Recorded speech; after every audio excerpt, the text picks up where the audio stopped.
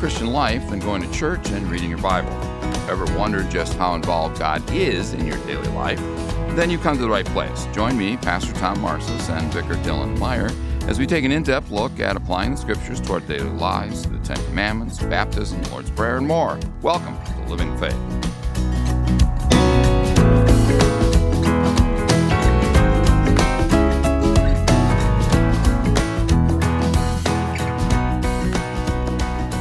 Welcome to Living Faith. We're glad that you're with us on this special episode. My name is Pastor Tom Marcis, Senior Pastor of Zion Lutheran Church. And with us today, we have a very special guest, Nabil Nour. He is the pastor of Trinity Lutheran Church in Hartford, South Dakota. He is also the fourth vice president of Lutheran Church Missouri Synod. He is our regional vice president here in North Dakota, and a good friend to North Dakota. We've known each other for quite a while, and it's very special to have you with us, Nabil, today. Thank you, my beloved brother in Christ, Tom. It is a privilege, an honor, and a blessing to be with you and all of the saints who will be listening to this podcast and hearing the voice of Jesus.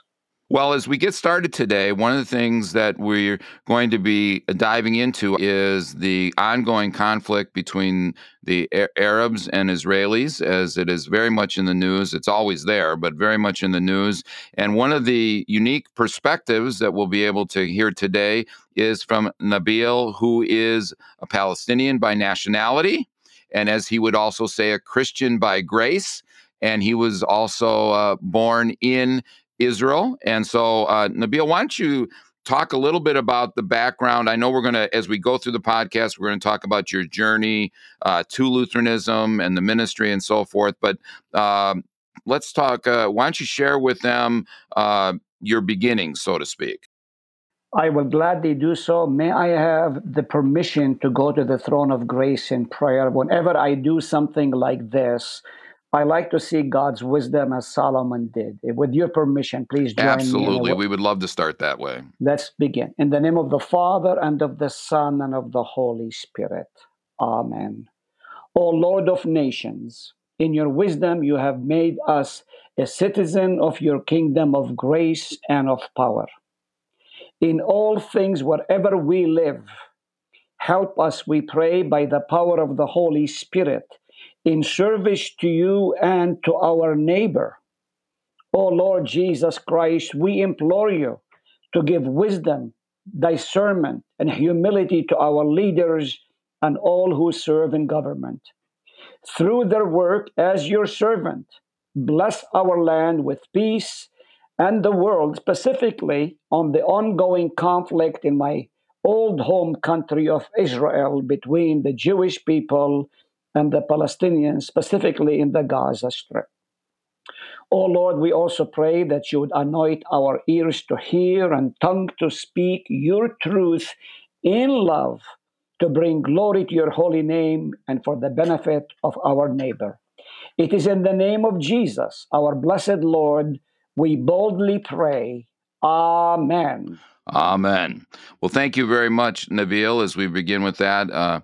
It's very much an honor for us to have you with us today. As I said, we've known each other for some time now, and I think that it's very relevant, I think, for our listeners to hear of your nationality background, but also your Christian background and how that impacts your understanding and background on this whole concern that's going on in the Middle East. So you were born in the city of Nazareth.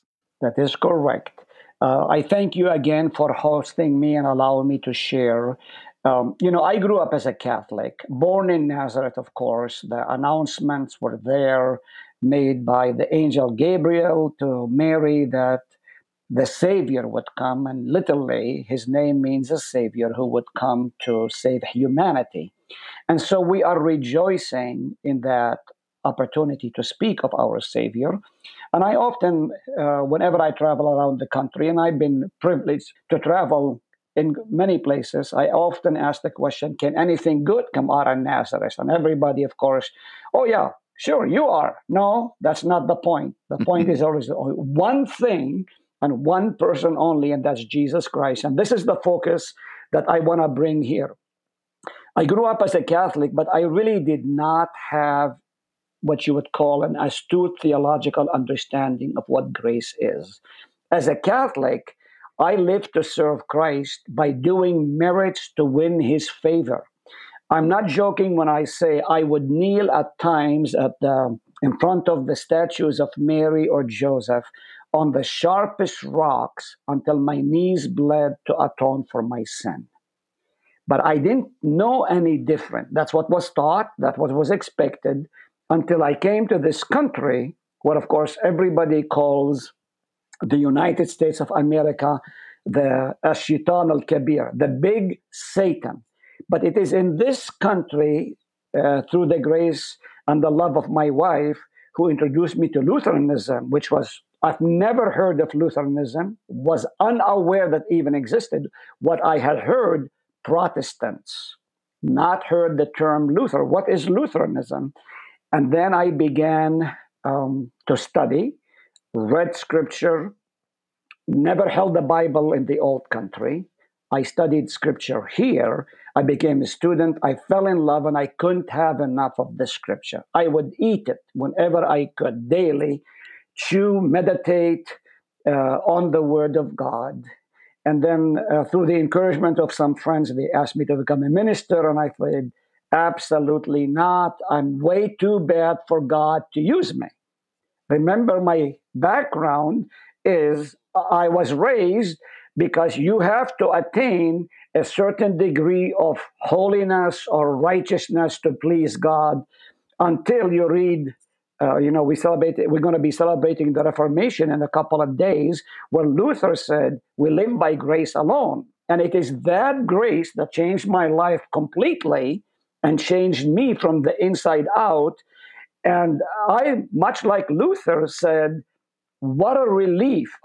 I have ruined my knees by kneeling on all of these sharp rocks. I don't know how many times, because I was a terrible kid, did a lot of bad things, sinned deeply against God. And yet, when the grace was shared with me, I literally rejoiced. I wept. I could not have enough. And this is one of the great things about Lutheran theology in its beautiful, firm declaration of the truth. And so, I was born in Nazareth. I grew up in a Palestinian home, lived on the slopes of Mount Carmel. I heard all of the stories about Christians. Heard about the Christ Jesus, what he has done, and we would know those things, but I really did not know. If you know what I mean, I know about Jesus, but I did not know Jesus. I know about the miracles, but I really didn't understand the bigger picture of that until I became a student of the scripture. And then I began to study, and of course, studied theology, graduate from the seminary, and I've been privileged to serve. Well, one of the things that's very interesting that you were talking about is that diving into the Bible. It's really one of those things that I think we, as pastors, you and I would always be encouraging our members to dive into the scriptures. And yet, I think here in the United States, it's so easy for us to take that for granted, how wonderful it is that we are able to freely open the scriptures and see that mercy that you're talking about here. You're talking about this. So, just to give you a little background, so I grew up in Israel. And so, two things I would like to share. Number one, when I came here, again, I didn't expect to stay here. I was going to come to study, but God had other plans, and that's wonderful. But after I was introduced to grace, I would go back home and I would be sitting in my family room and I would be reading the Bible in my mother tongue. And then my dad said one day when he came in from work, he says, Nabil, what happened to you? You left like a devil, you came back like an angel. And then I said, Dad, let me tell you about Jesus, what he has done. I've never stopped talking about Christianity. But you talked about the freedom we have in this country and how sad that we don't really cherish the freedom we have, that you can carry a Bible anywhere. You don't have to be afraid that you're going to be shot. So when I take tours, which I take quite few tours overseas, and I have been for quite some times, when we go to the Dome of the Rock, literally, I have to tell the people, don't bring any Bibles with you to this place because this is not permitted. If you have a cross, put it on the inside so it's not visible because it is a challenge for us because you can really be attacked for bringing the scripture, which they call corrupt. And so we should not take that freedom. And I also encourage the people when they study the scripture to really meditate about it. Okay, Hmm. the Hebrew word where David talks about, I would like to meditate day and night, literally is like marinating a piece of meat. And you are, when you start cooking it, you cook it slow. And then when you eat it, you chew it slowly. You enjoy every bite of it. You move it on your palate everywhere so that you can get the best flavor out of it. And that's what the scripture does for me. And so prior to my coming to this country, I didn't know any of this. Coming here, then it did, and it changed my life. And so when I wrote this Bible study on the conflict in the Middle East, why did I do it? Well, there were so many people who were contacting me via text, via phone, via email, praying for me and the family. And I thought, I need to do something to equip and to help people grasp the total picture. And I often talk about what I call in my Bible study is the big three C's. Context is king, culture is queen, and Christ is the center. And that's the focus you and I in this interview are going to be doing. Yes, there's a conflict over there, but again, we must remember what scripture says. God is our refuge and strength and a very present help in trouble. Though the earth will quake, though the mountains fall, he is our foundation. He is the strength. He is our hope. He is our help. And without him, we have nothing. And this is why we speak the truth in love. As you said in your introduction, the media speaks half truth or twisted truth. Therefore, we should not really be listening to the media. You should, as being informed, but don't swallow up everything they say. Study the scripture because it reveals the truth.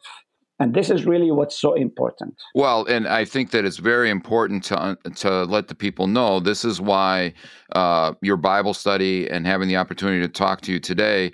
I think context is a very important place to start, and the context of what is the Middle East, what is the relationship between the various nationalities is it's like it's a family squabble. It's just that centuries old family squabble, and I think that people forget that it's a family squabble, and we all know how family squabbles go. And I think that understanding the context that goes all the way back to the Old Testament to Abraham, and that this is something that we've been seeing down through the scriptures, is starting with Abraham, Sarah, and Hagar. I think that people don't realize that we need to go all the way back to the beginning to understand the full context. And I know that you, having lived it, understand that importance of going back to that context of Abraham.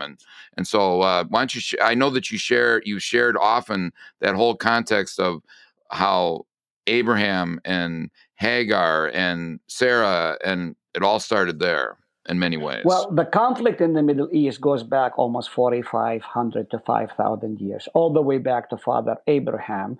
As you know very well, as a student of the scripture, God promised Father Abraham that he's going to be the father of many nations. Okay. And again, a lot of this stuff that is going to be in the Bible study, but I'll highlight it. So God promised, but during that waiting period of 25 years, both Abraham and Sarah tried to meddle with God's plans. They could not wait long enough. And when you do that, you mess up badly. So Sarah permits her husband to sleep with a maid, and she gets pregnant. And now there's animosity between Hagar and Sarah. Ultimately, they divide. And what is ironic, God blesses both Ishmael and Isaac. Both of them begin with the same letter. Both of them have 12 sons. Ishmael is where the Arabs or the Muslims follow through, and the Jewish people, of course, follow the promise. And if you look at the promise that God gave to Abraham, all of this was so that a remnant will be saved to bring about the Savior. All the line, God preserved the Jewish people for the purpose of bringing this Savior. And so when Jesus came to the earth, he taught, love your neighbor, forgive your neighbor, pray for those who persecute you, do all of these things. And what is happening between, you talked about family squabble, you've seen this as a pastor, so have I. You have a father who is well to do, he passes away, the will is not done, and the squabble begins. Who's going to get this property? And that's what the fighting is right now between the two people. The word Hamas, of course, is in the scripture. Literally, it means violence, wickedness, evil, unrighteousness, all of those things. But that's been going on for years. It isn't something new. What has changed is we have the capacity via the media, television, internet, phones to see the atrocity that's being done. Um, and the word Hamas in itself should not be, I mean, even though the Arab Palestinians in Gaza use that term, it's not, it is not the same word. They use it as an acronym for their Islamic group of people, but it has the same foundation terminology, which is violence. And the one goal for the Islam, because it's taught in the Quran, is they want to eradicate Israel. Both nationalities are the only ones left from the whole of Scripture. If you go through the Scripture, all of the names or all the people that lived in the time of the Bible, none of them exist except the two sons of Abraham. And they have been at odds ever since, and they will be at odds until they bow the knee before the Savior, the Prince of Peace. And so in that understanding, you see how the dichotomy and the division and the distrust keeps going on. They are misguided because they're fighting over a land. They're misguided and mistaken because they are thinking God has promised it to Ishmael rather than to Isaac. And so you have this hatred ongoing, and the Palestinians, the Arabs in particular, don't want to make peace with Israel. In 1948, when Israel became a state and the nations voted, and America was the one that kind of took them over the threshold, in 1948, the Arab countries fought against the Israelis at that time. It wasn't the country yet, but Israel won and became a state independent on May the 14th of 1948. But the atrocities that the Jewish people did to the Arab people was just as severe. Not many people know that. The evangelical churches think Israel became a state to fulfill what was spoken in the First Testament. But that's not true. The new Israel is us, those who follow the Savior. Because if you look at Hosea chapter 11, um, through the prophet Hosea, we say that God called Israel out of Egypt, and it's reduced to one. So Israel is now the followers of Jesus. But in 1948, a lot of atrocities happened by the Israelis. I personally, along with my family, lost property. Okay. I grew up hating the Jewish people because I experienced much of what's going on today. So I'll share to our audience, and some of this is covered also in my Bible study. One of the greatest humiliation that I experienced in my life. So when I would go back to Israel as a young man, I wasn't married at the time. Just envision this: you are coming in with about 500 people on the plane. Israeli soldiers with machine guns come up to the plane, and they will call all the Arab names, myself included. And then we would be taken privately before all of the other people come off, taken to a specific location at the airport, and then they ask you to strip search so that they can strip you and humiliate you. I've experienced that more than once. Then I take my wife with me, and they take her, of course, another lady, and they do the same. So here's a bride that's going with me, but because she's connected to me as a Palestinian Christian, she endures the hatred and the humiliation. So there's a lot of these things, or like when I would go out of the country, you know, uh, I'm all for heightened security. I'm all for doing the right things, but it can be done rightly without humiliating you or making your life miserable. And so it's on both sides. The animosity is so high. And why is that? They don't know what forgiveness is. They don't know what grace is. They don't know how to let go of the past and look to the future. You and I, by the grace of God, have learned the value forgive your enemies, right? And they haven't seen that, and well, like you said from the very beginning, they've missed the message of peace that Jesus brought, and the grace and forgiveness, and instead they justify their hatred for each other by, this one did this to me, so I'm going to do back to them. And it's like this cycle that never ends. It just keeps going on. There's no denying the atrocities that both sides have made. And instead of moving on and forgiveness, it's a cycle of one does it, then the other one reacts, then it goes back and forth. And one of the things I'd like to reference, I don't want to forget to reference it, is you were referencing your Bible study when you were talking about Hamas a little bit ago here. In your Bible study, one of the things that I think is very helpful for people to put into context. Number one, all the times that Hamas, the Hebrew word, is used in the scriptures, you list all these Bible references. But then in the next paragraph, you also explain, while they use the word Hamas, where they're coming from, you put in the acronym. You first write in Arabic, but of course they don't understand. Then you write it in the acronym there so that they see how they're using the word. Like you said, that's not really necessarily what they mean, but it comes out.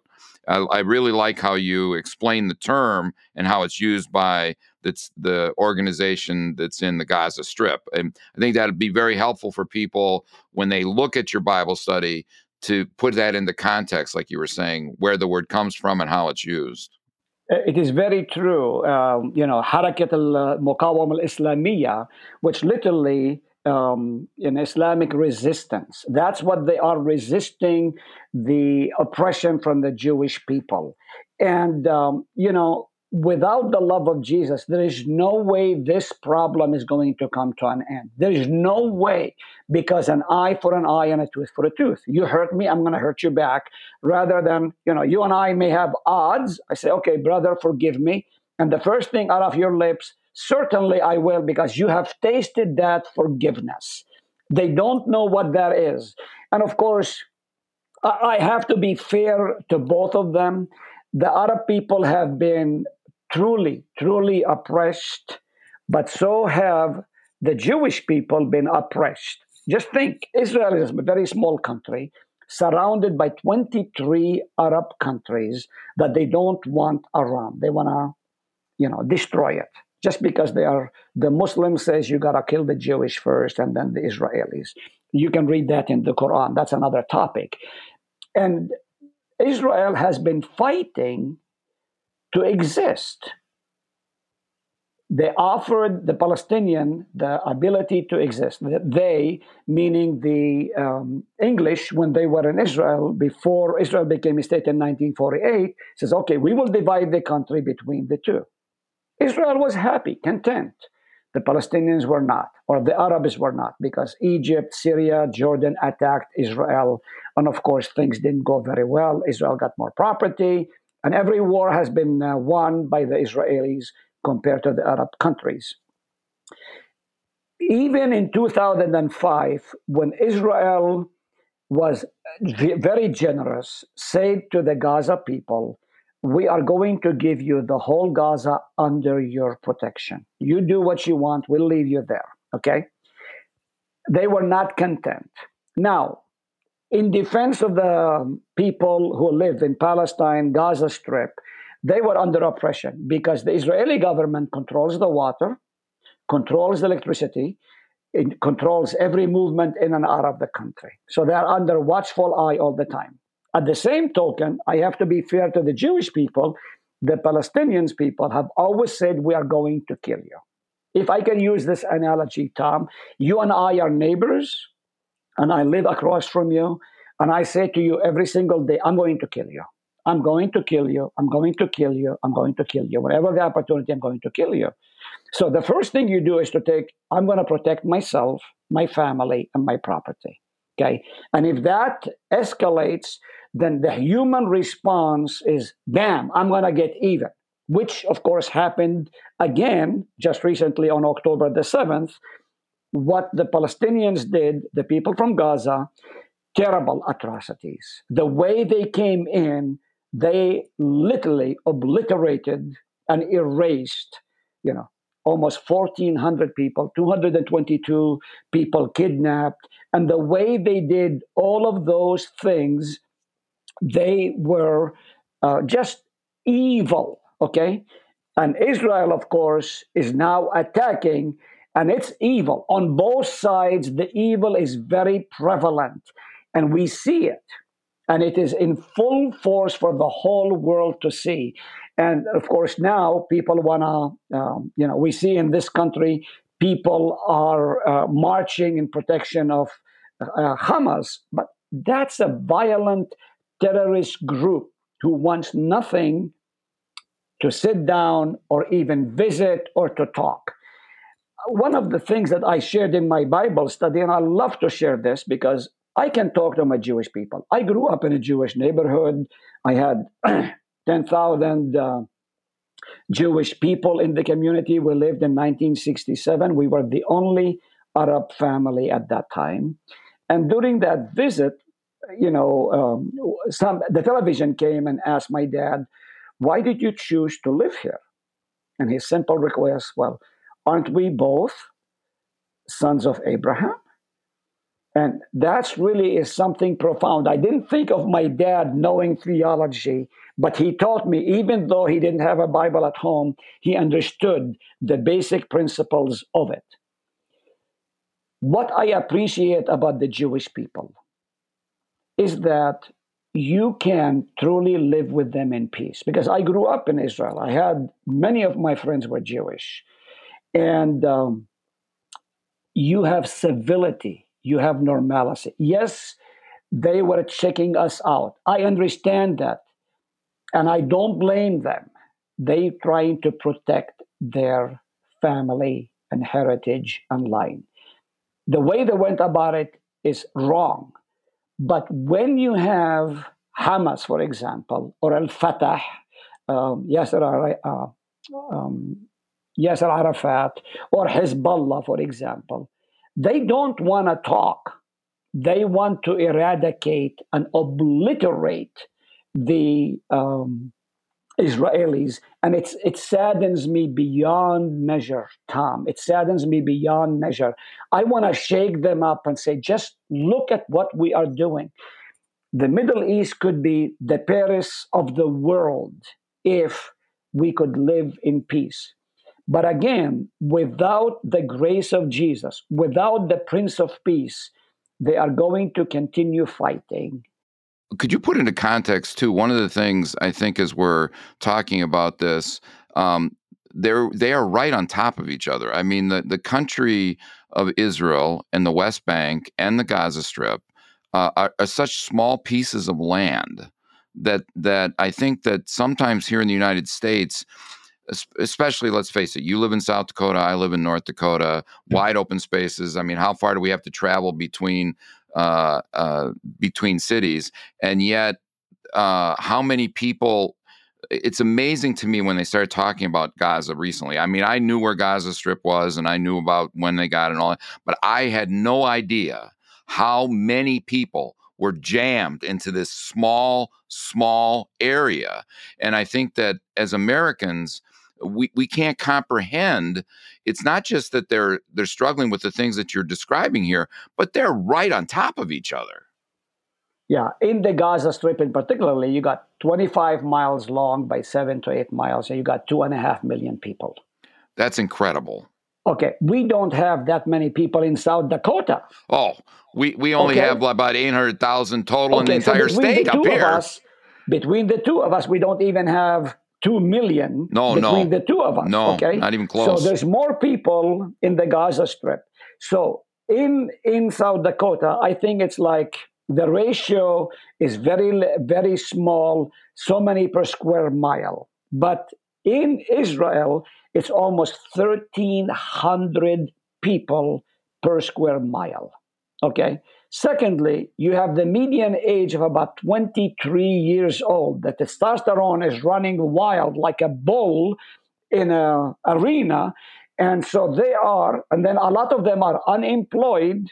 And so they take their frustration out in the activities they do.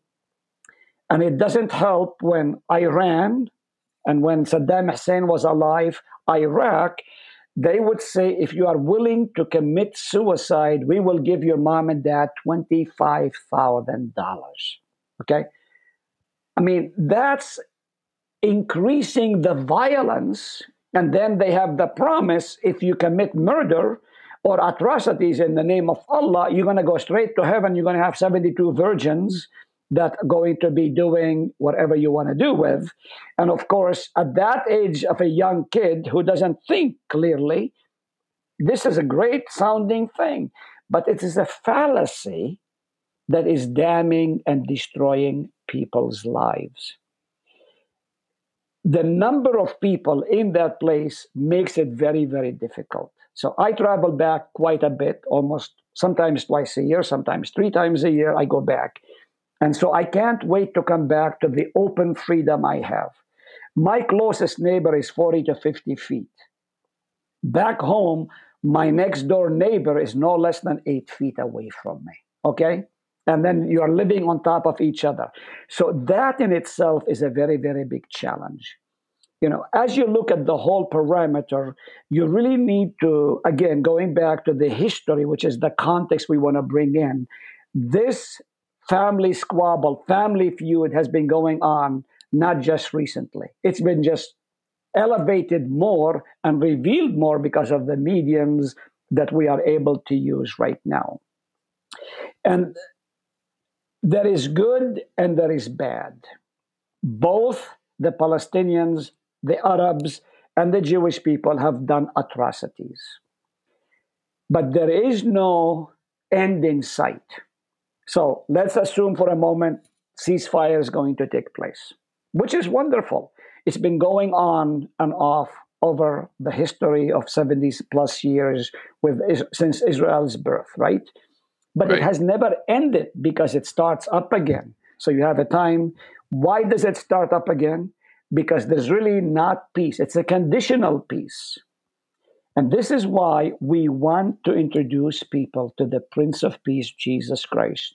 Only when you bow the knee before him, only when you serve him, then you can put on your glasses, the gospel glasses, and look at that other person as a child of the King of Kings for whom Christ died and rose again. One of the things that I've listened to you talk about this obviously before, and there's so much to go here. I think that this would be a good spot if you would, because you're talking about the transformational nature of the scriptures.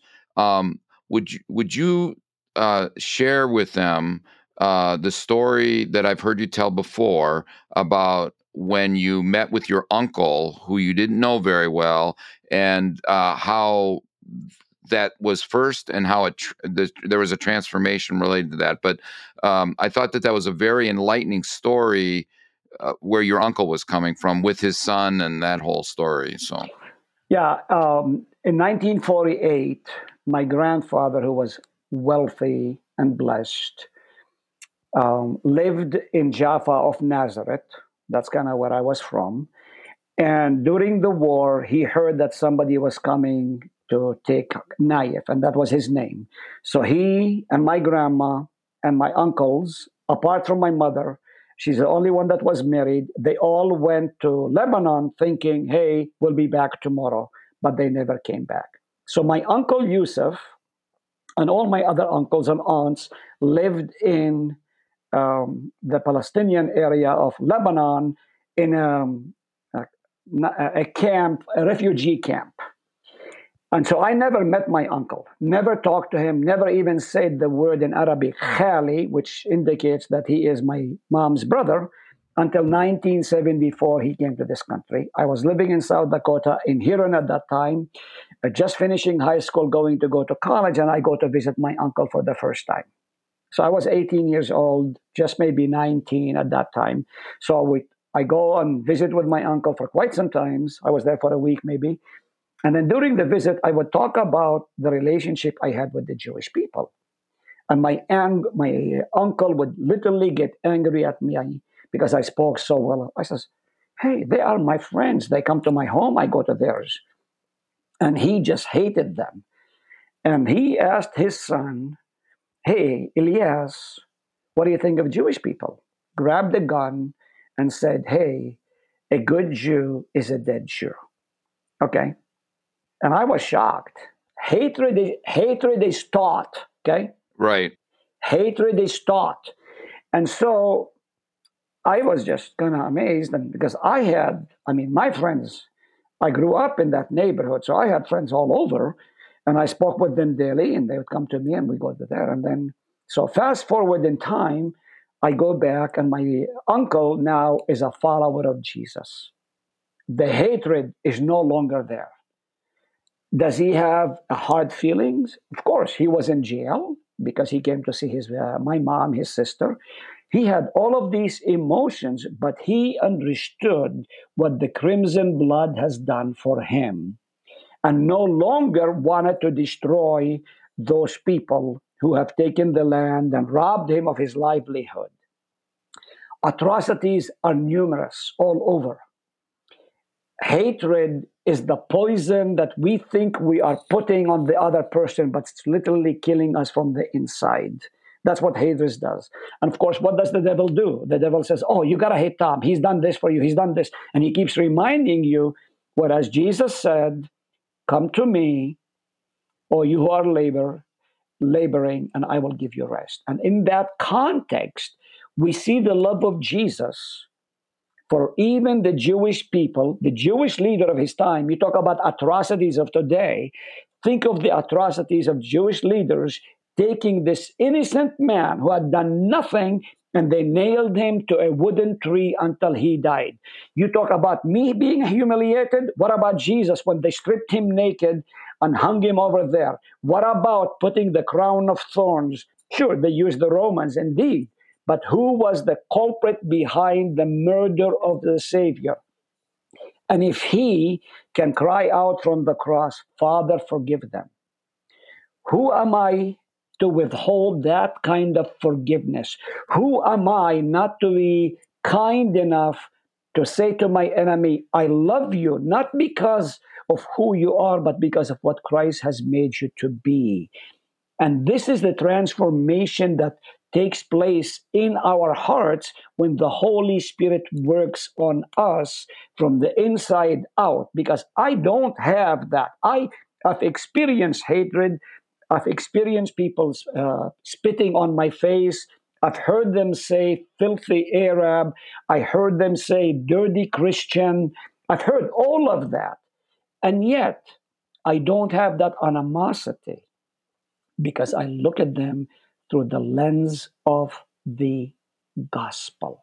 And it is that gospel that transforms lives. It's a beautiful story. I think, obviously the transformation, as you spoke about your life, you came here in 72 and the transformation went through your wife, understanding grace. But I think it's also very telling to know that how it impacted your uncle and you talked about the loss of family land and so forth, and yet understanding that we can still have this disappointment in how people were treated and whatever, but yet it's covered over by the grace that God has given us. I think that's just a beautiful opportunity to understand, grace is there. Grace is possible even in the midst of the great strife and humiliation that's going on over in the country today. Well, one of the things, I love scripture. I'm a student of the scripture and I memorize scripture. In Matthew 5, the Lord says, "You are the light of the world, you are the salt of the earth." Um, my youngest sister, Jasmine, had received cancer in three major organs. And I happened to be in the country and I actually stayed a little bit longer. And I would lay right next to her in the bed and I would pray with her for the duration I was home. And the one comment she made on my life that really touched me, and this is why I'm so excited and so passionate about the love of Jesus. She would say to me, "Nabil, when you came into my room, I always saw Jesus walking." She said, "What you share with me just is really giving me comfort." She knew she was dying. Mm-hmm. Okay. And by the grace of God, she understood what Jesus has done for her. And so whenever I came in, she would say, "Read to me the scripture or pray with me." And I gladly did all of those things. Why? Because those words brought comfort. She is dying. And if people, both the Arabs and the Jews, would understand they are dying, and here's my biggest disappointment. Not only the atrocity is bad, not only the casualties, the maiming and the murder and the mayhem and the raping and the killing and the robbing, all of that is in itself is bad. But here is the worst of it. They are dying without the saving knowledge of Jesus Christ. I mean, this is really a heart wrenching thing for me. And this is why we ought to speak in love the truth so that they would know the true freedom. As Jesus said in John chapter 8, "If you truly are my disciples, you will know the truth, and the truth will set you free." I am free. I'm not bound by hatred. I'm not bound by envy or jealousy. Do I get envy? Of course I do. But it does not control my life. Christ does. Christ controls me. Christ motivates me. Christ excites me so that I can look at another person and says, "You've done a lot of bad things for me, but I'm going to love you and I'm going to let the love of Christ permeate in my life to you until you understand what is the gift of grace." Well, throughout this year, we've been talking about living the faith. I mean, this is what this podcast has been throughout the year, and what a better message, Nabil, than what you're talking about here is that when we live the faith when we are covered in His grace. I mean that makes the difference in how we talk and how we act. Are we going to stumble and fall? You were talking about that. Absolutely, we live in a sinful world, and we're going to do that. But nevertheless, even though we stumble and fall in trying to live the faith, His grace still lifts us up and forgives us. And I think that's the message, really. I know that in your Bible study and the other talks that you've been giving, we live in a sin sick world, but that doesn't mean as Christians we need to accept the sin sick world. We need to know that Christ has come to overcome that sin sick world that we live in. Very right on target, Brother Tom. Let me share this story that really emphasizes what you and I have been blessed and privileged and honored to be. I mean, just think, God calls you and me to be His mouthpiece, and we get paid for this. Just think of that, I okay? know, it's I mean, amazing. I mean, we get the greatest privilege, and yet, so after the 9/11, I was asked to do a workshop on who are the Muslims. And specifically, I focused on how to witness to them. That was my mission in writing my study on Islam. And I remember, in particularly in 2002, in June, I had a man from the village of Nain, not Nain, excuse me, well, Babylon today, but where Nineveh, the Nineveh. village of Nineveh, sorry, the village of, or city of Nineveh. And he was in my audience as I was talking about. He says, I grew as a Muslim and I didn't know any of the stuff you're talking about. And I said to him, I said, have you even looked at a Bible? Have you even read the scripture? Oh no, it's polluted, it is turned around, it's twisted. Of course, the the Muslims teaching, of course, that the Bible is corrupted. So is the New Testament is corrupted. So is the Septuagint is corrupted. But they believe somewhat that Jesus is a prophet. So I was telling him, "Have you ever read the Scripture?" He says, "No, no, no, no, no. It's corrupt." I says, "I'm going to challenge you. Read the Gospel of Saint John just for 30 days. Read a chapter of the Gospel of John." I said, it's deep enough that an elephant will drown in it, but small enough that a baby can bathe in it. So I gave it to him. I didn't hear anything at all from him. 6 months later, Christmas Eve, I am just about ready to step into the pulpit to preach. The phone ring in the sacristy right next to me. I go to pick it up, and this young man says, Nabil, I'm a believer and a follower of Jesus Christ. What a transformation. I didn't do anything, I just pointed him to the truth of Holy Scripture. The Muslims, the Arab world believe it is corrupted, but it's not. It's the truth that sets you free from every bondage, from every hatred, even from your enemies. And we, as the followers of the Savior, can do no less than to speak the truth in love, so that those who hate us may see Christ in us, like Luther would say, and then we would reveal the truth in a way not as an offense to them, but that they might see truly that we mean what we are saying, we love them, and we want the best for them. And if we can communicate that, that would change the whole world. Heaven will never be on this side of earth. Never. Not at But all. we can make it better because we, the Christians, reveal God's love to the world. As he said, I have a new commandment: love one another as I have loved you.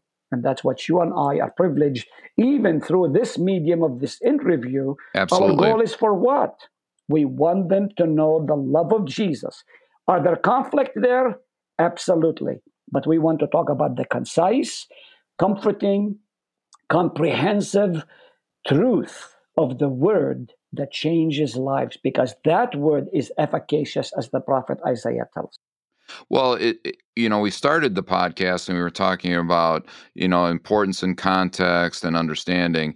And yet we also talked about the power of the word to change. And the story that you just told is evidence of that. I mean, the preacher has a responsibility of sharing the good news, but it's not the preacher that does the salvation, or it's not the preacher that brings somebody to faith. I mean, merely the agent of the word. It's ultimately the word, and as we would say as good Lutherans, word and sacrament, that is the changing agent. We're just privileged to be the agent to deliver it, and to know that. I think that for our people to hear, for someone who is not familiar with the scriptures, that how impactful um, the Gospel of John can be to somebody that has never known it before, or one of the other Gospels. In this case, it was the Gospel of John, but Romans or Galatians or those kind of things. How very impactful the Word is. I think that we take for granted. I said this earlier about the freedom that we have, but I think we take for granted this power of the Word that we have so freely to be able to use, and yet when it's there for individuals that have not seen it before, life changing, faith changing. One of the things I love to mention, because a Hebrew, I'm fluent in Hebrew, so I understand the scripture extremely well when I read it in the Hebrew text. You know, the word live is the epicenter of humanity. Everything flows out of the heart. And that's why wickedness just comes out of hearts. Ever since Adam and Eve blew it, we've been living in that fallen, broken world, bleeding world, all of that. But what the scripture does, it helps us comprehend the truth. One of our great hymn in the Lutheran Service book, or TLH for that matter, it says, "Open now, Lord, my heart to hear." I like to emphasize it's not my ear that I want to hear, it's in my heart.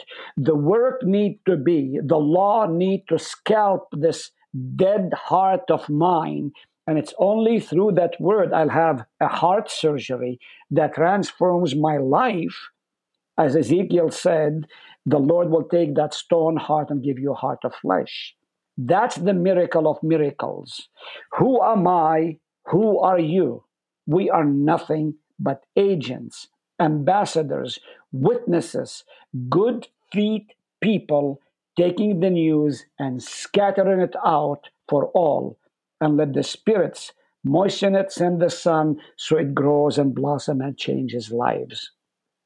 The conflict in the Middle East is ongoing and is going to continue.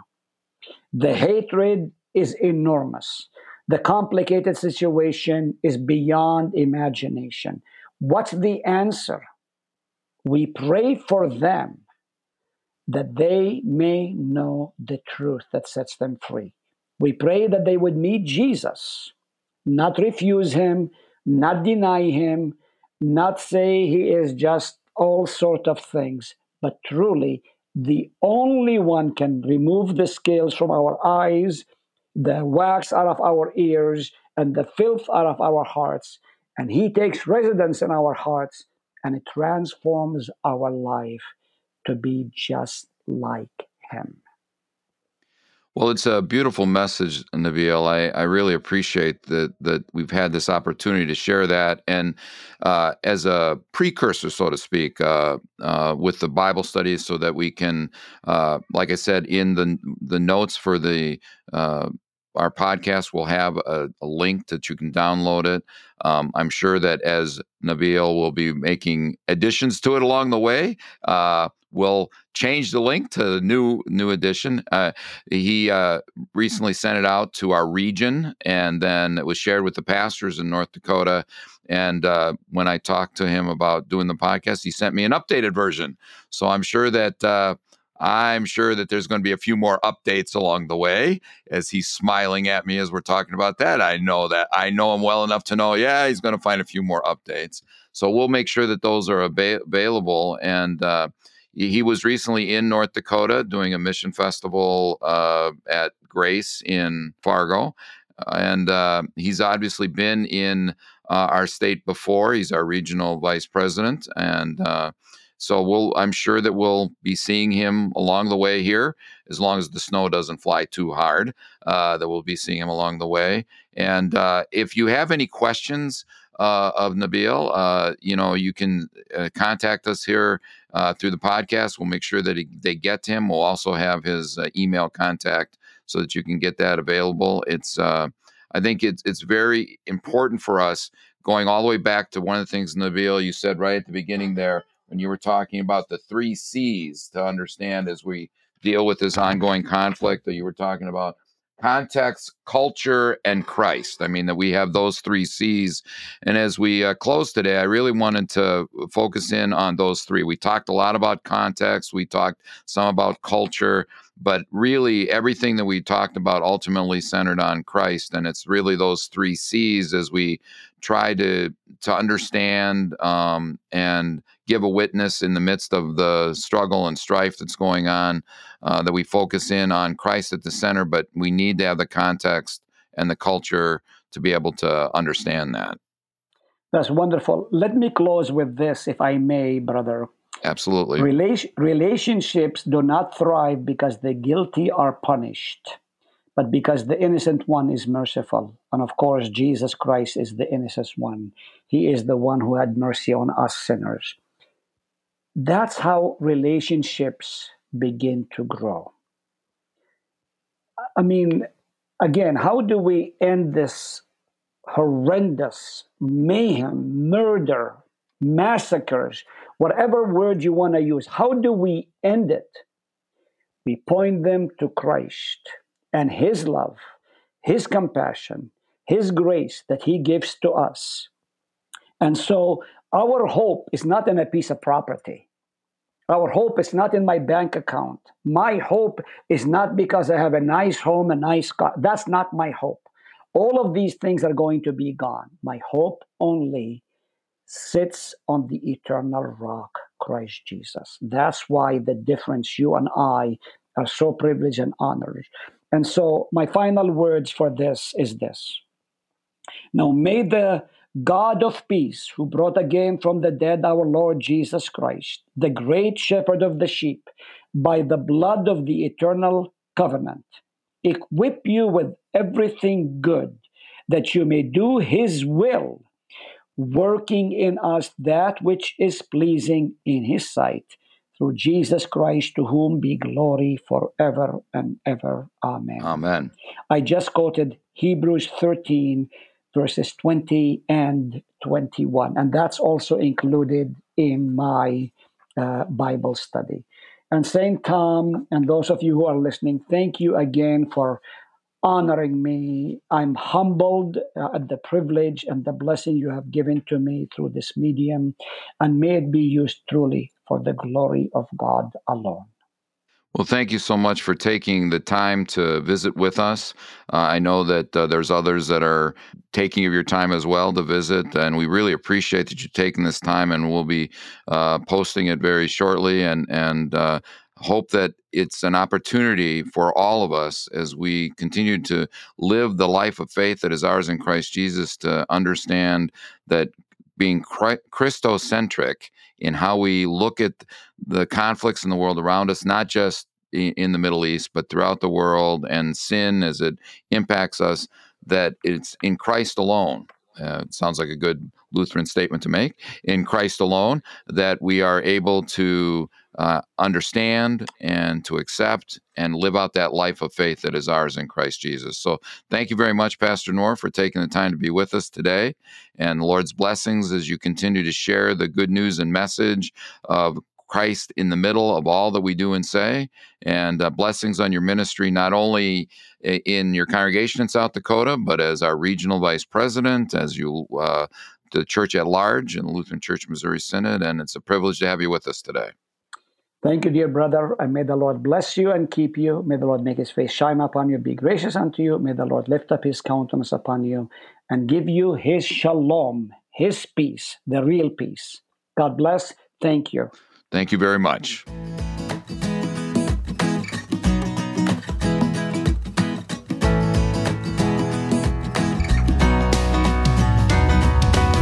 Thanks for joining us on our Living the Faith podcast this week. This podcast is a ministry of Zion Lutheran Church in Bismarck, North Dakota. To contact us, learn more, or for more resources on our journey this year, please visit zionbismarck.org or find us on Facebook, Instagram, Twitter, or YouTube. This podcast was made possible by a grant from Lutheran Church Extension Fund. We thank them for their support. Please join me in prayer as we begin our new week. Blessed Lord, you have caused all Holy Scriptures to be written for our learning. Grant that we may so hear them, read, mark, learn, and inwardly digest them, that by patience and comfort of your holy word, we may embrace and ever hold fast the blessed hope of everlasting life. Through Jesus Christ, your Son, our Lord, who lives and reigns with you in the Holy Spirit, one God, now and forever. Amen. Thank you for listening. Tune in next time as we continue learning how God's truth in the Scriptures applies to our daily life. God bless your reading this week.